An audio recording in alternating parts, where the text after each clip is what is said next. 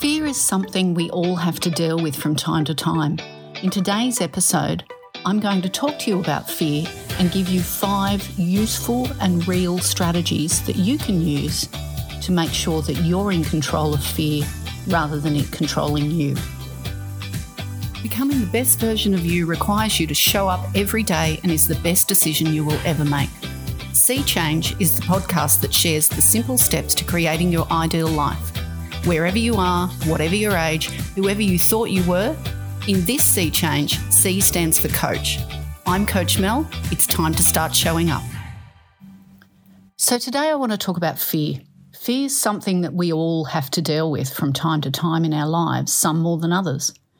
Fear can be big, it can be small, but it can be completely paralysing if you don't control it.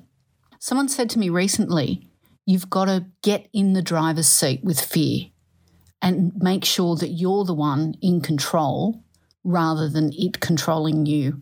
And that's what I want to talk to you about today, because fear is always going to come up. It's how you handle it and how you manage it that makes the difference between whether you're in control or whether fear's in control. Before we talk about fear strategies and ways of handling fear, I wanted to give you an example of how fear gripped me in my life and what I did to get over it. So my marriage broke up, and so I became a single mother, and I had 3 children to support at a time when there was an economic downturn. And so there wasn't a lot of money coming in, and it was a pretty scary prospect to think about starting again. And a friend of mine works for a women's super fund, and I went to a presentation that they made on, women and managing their financial future. And one of the things they talked about in that is that the greatest increasing demographic of homeless people is women over 55. And that basically terrified me because I was almost 50. I was a single mother. I wasn't sure where my next dollar was coming from. And I looked at that statistic and I thought, wow, that could be me. That's my future. I'm going to end up living out of my car.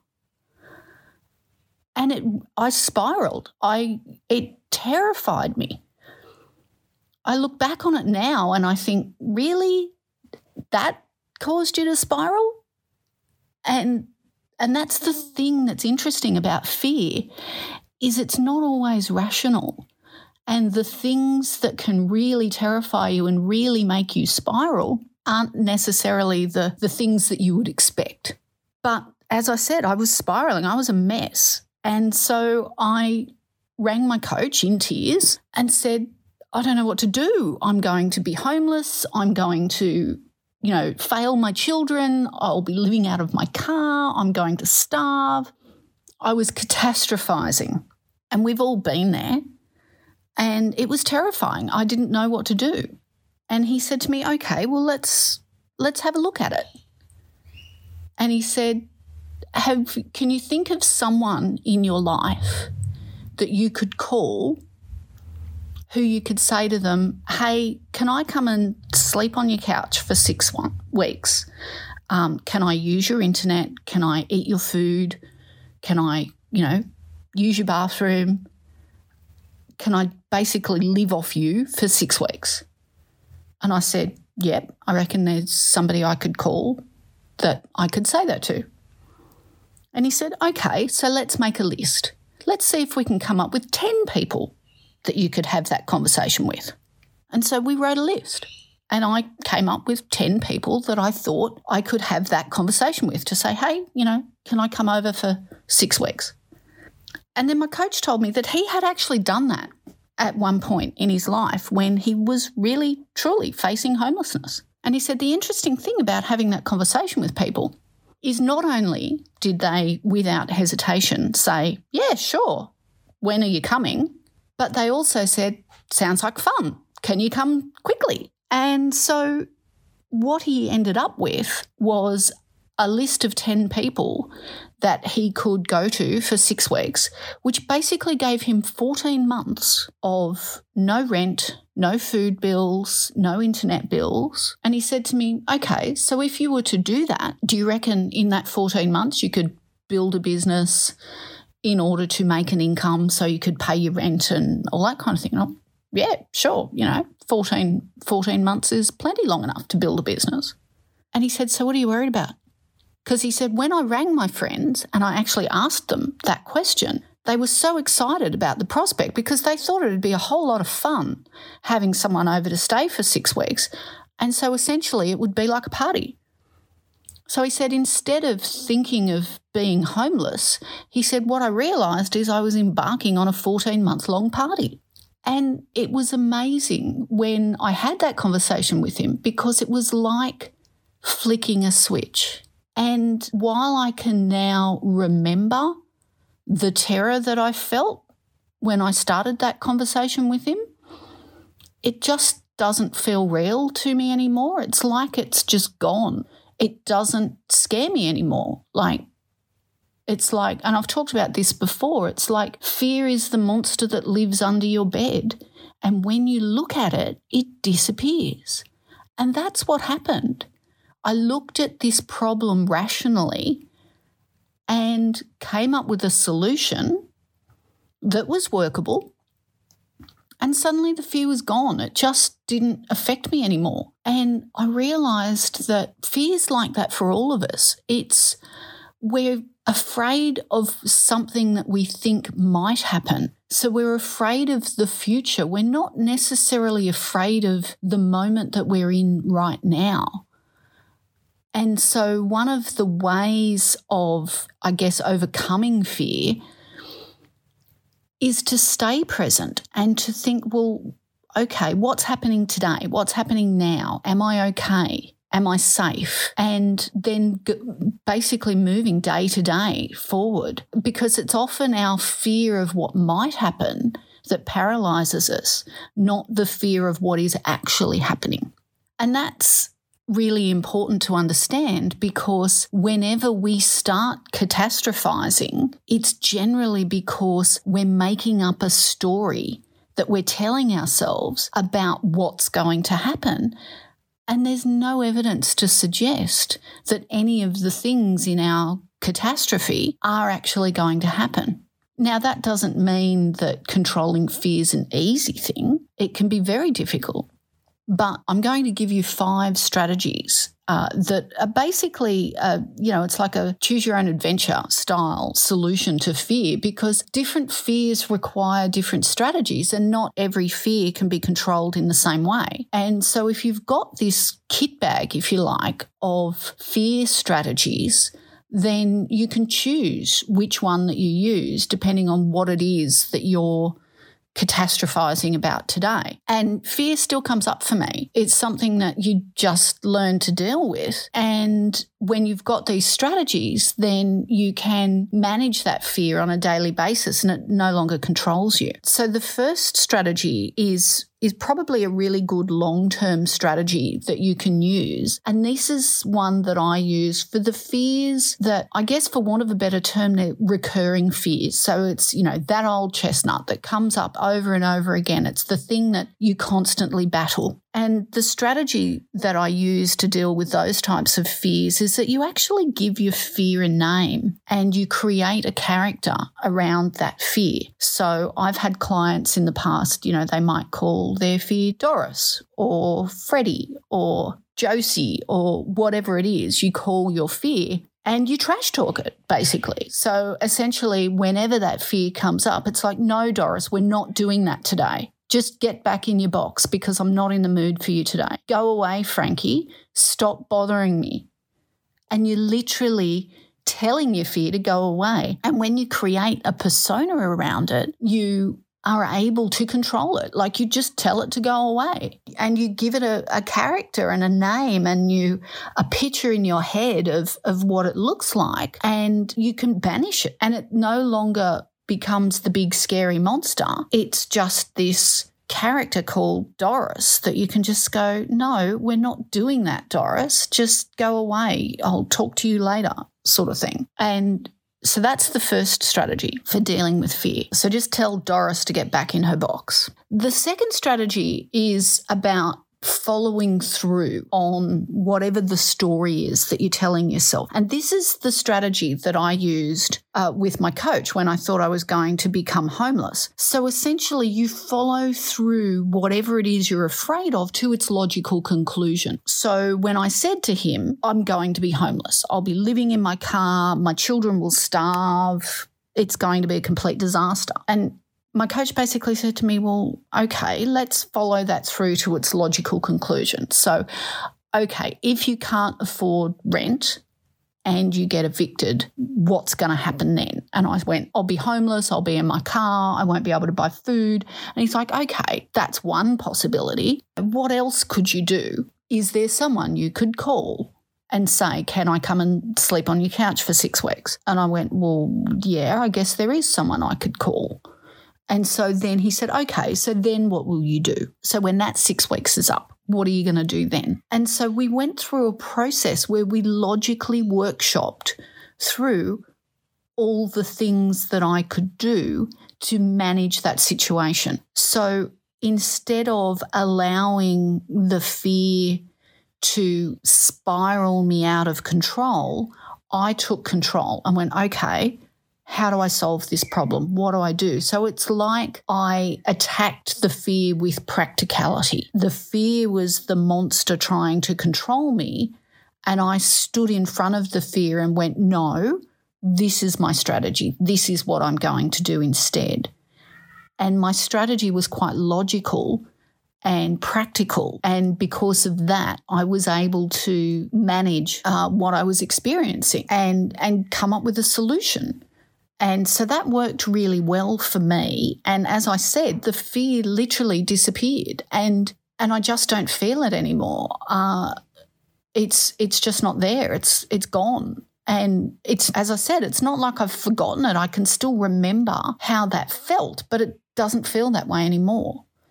And that's a really empowering feeling. Now, the third strategy I want to talk to you about is when somebody's describing a fear to you and they're catastrophizing and spiraling, the thing you need to ask them is this true? Is this really going to happen? Is what I'm imagining actually true? Because one of the things that we do when we catastrophize is we make the monster bigger and bigger and bigger. So, going back to my fear example, I went from I'm a single mother to I'll be living out of my car, my children will starve, no one will like me, all these things that were going to happen. And when you look at it and you go, well, is that really true? Well, no, the chances of me ending up living out of my car are actually pretty small. Sure, I could get to a point where I couldn't pay my rent and I might get evicted, but there's a whole lot of things that need to happen before I go from that situation to living out of my car and my children starving. It was a catastrophe. It wasn't reality.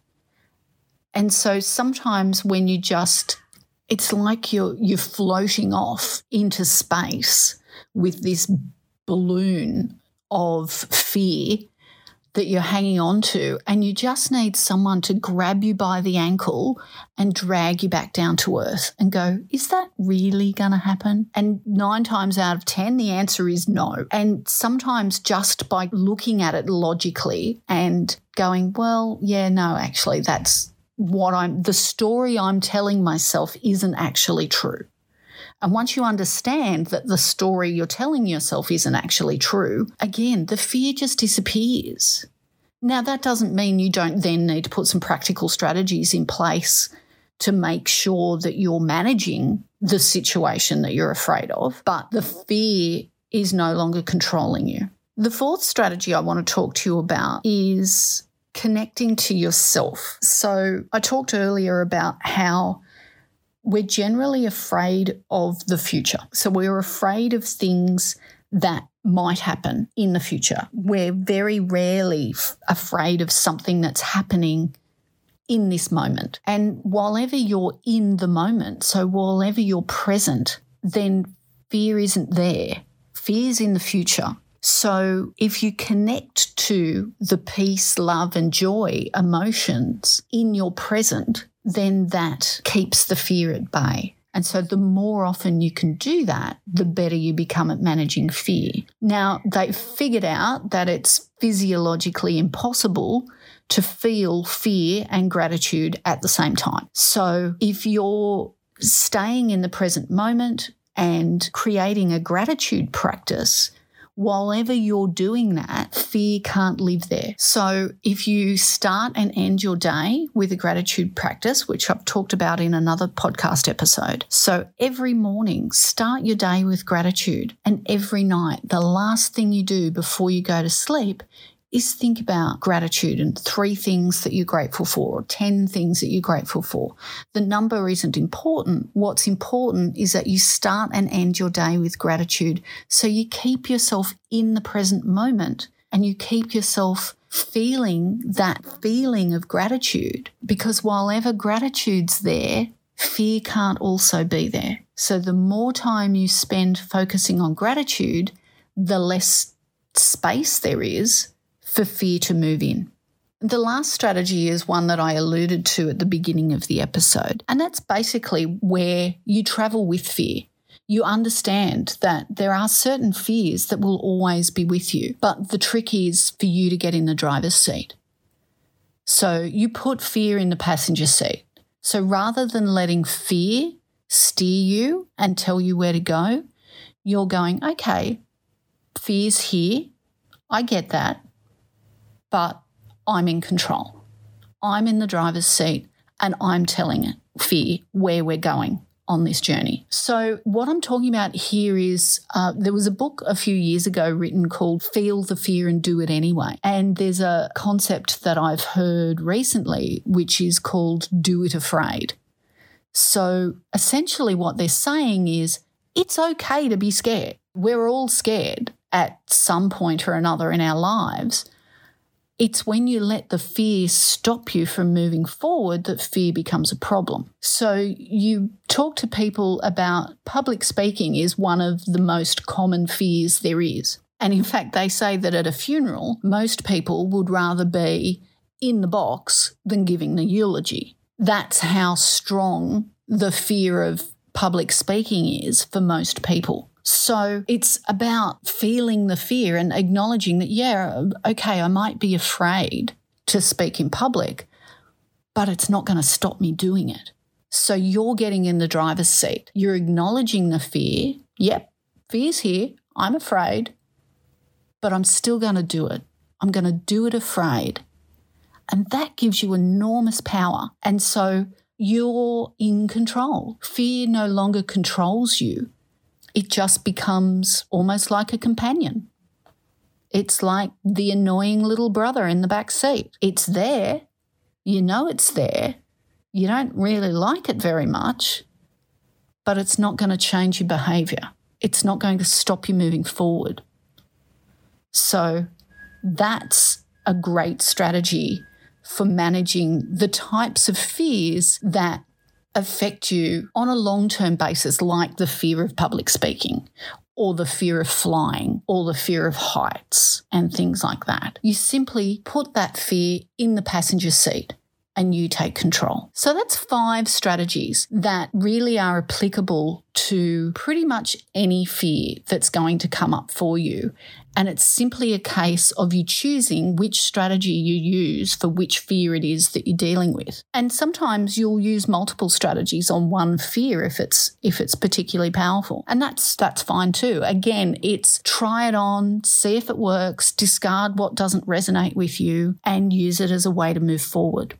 So what I've created for you is a fear strategy workbook for you. So you can go to the Coach Mel website and you can download that fear strategy workbook. And essentially what it does is it lists the 5 different fear strategies and some ideas on how you might apply those strategies to a fear in your life so that you can download this workbook. It's completely free. And then you can work through whatever the fear is that you're dealing with and make some notes and develop a strategy as to how you're going to manage that fear. And so that's my gift to you. So please go to the coachmel.com.au and you can download that fear strategy workbook. As I said, it's completely free and it should help you to be able to manage your fear.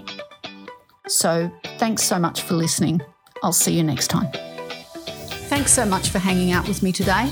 Please rate my podcast, 5 is good, and head over to my Facebook page and leave me a comment to let me know what you think. And you can check out my website at coachmel.com.au. And until next time, show up and be your best self.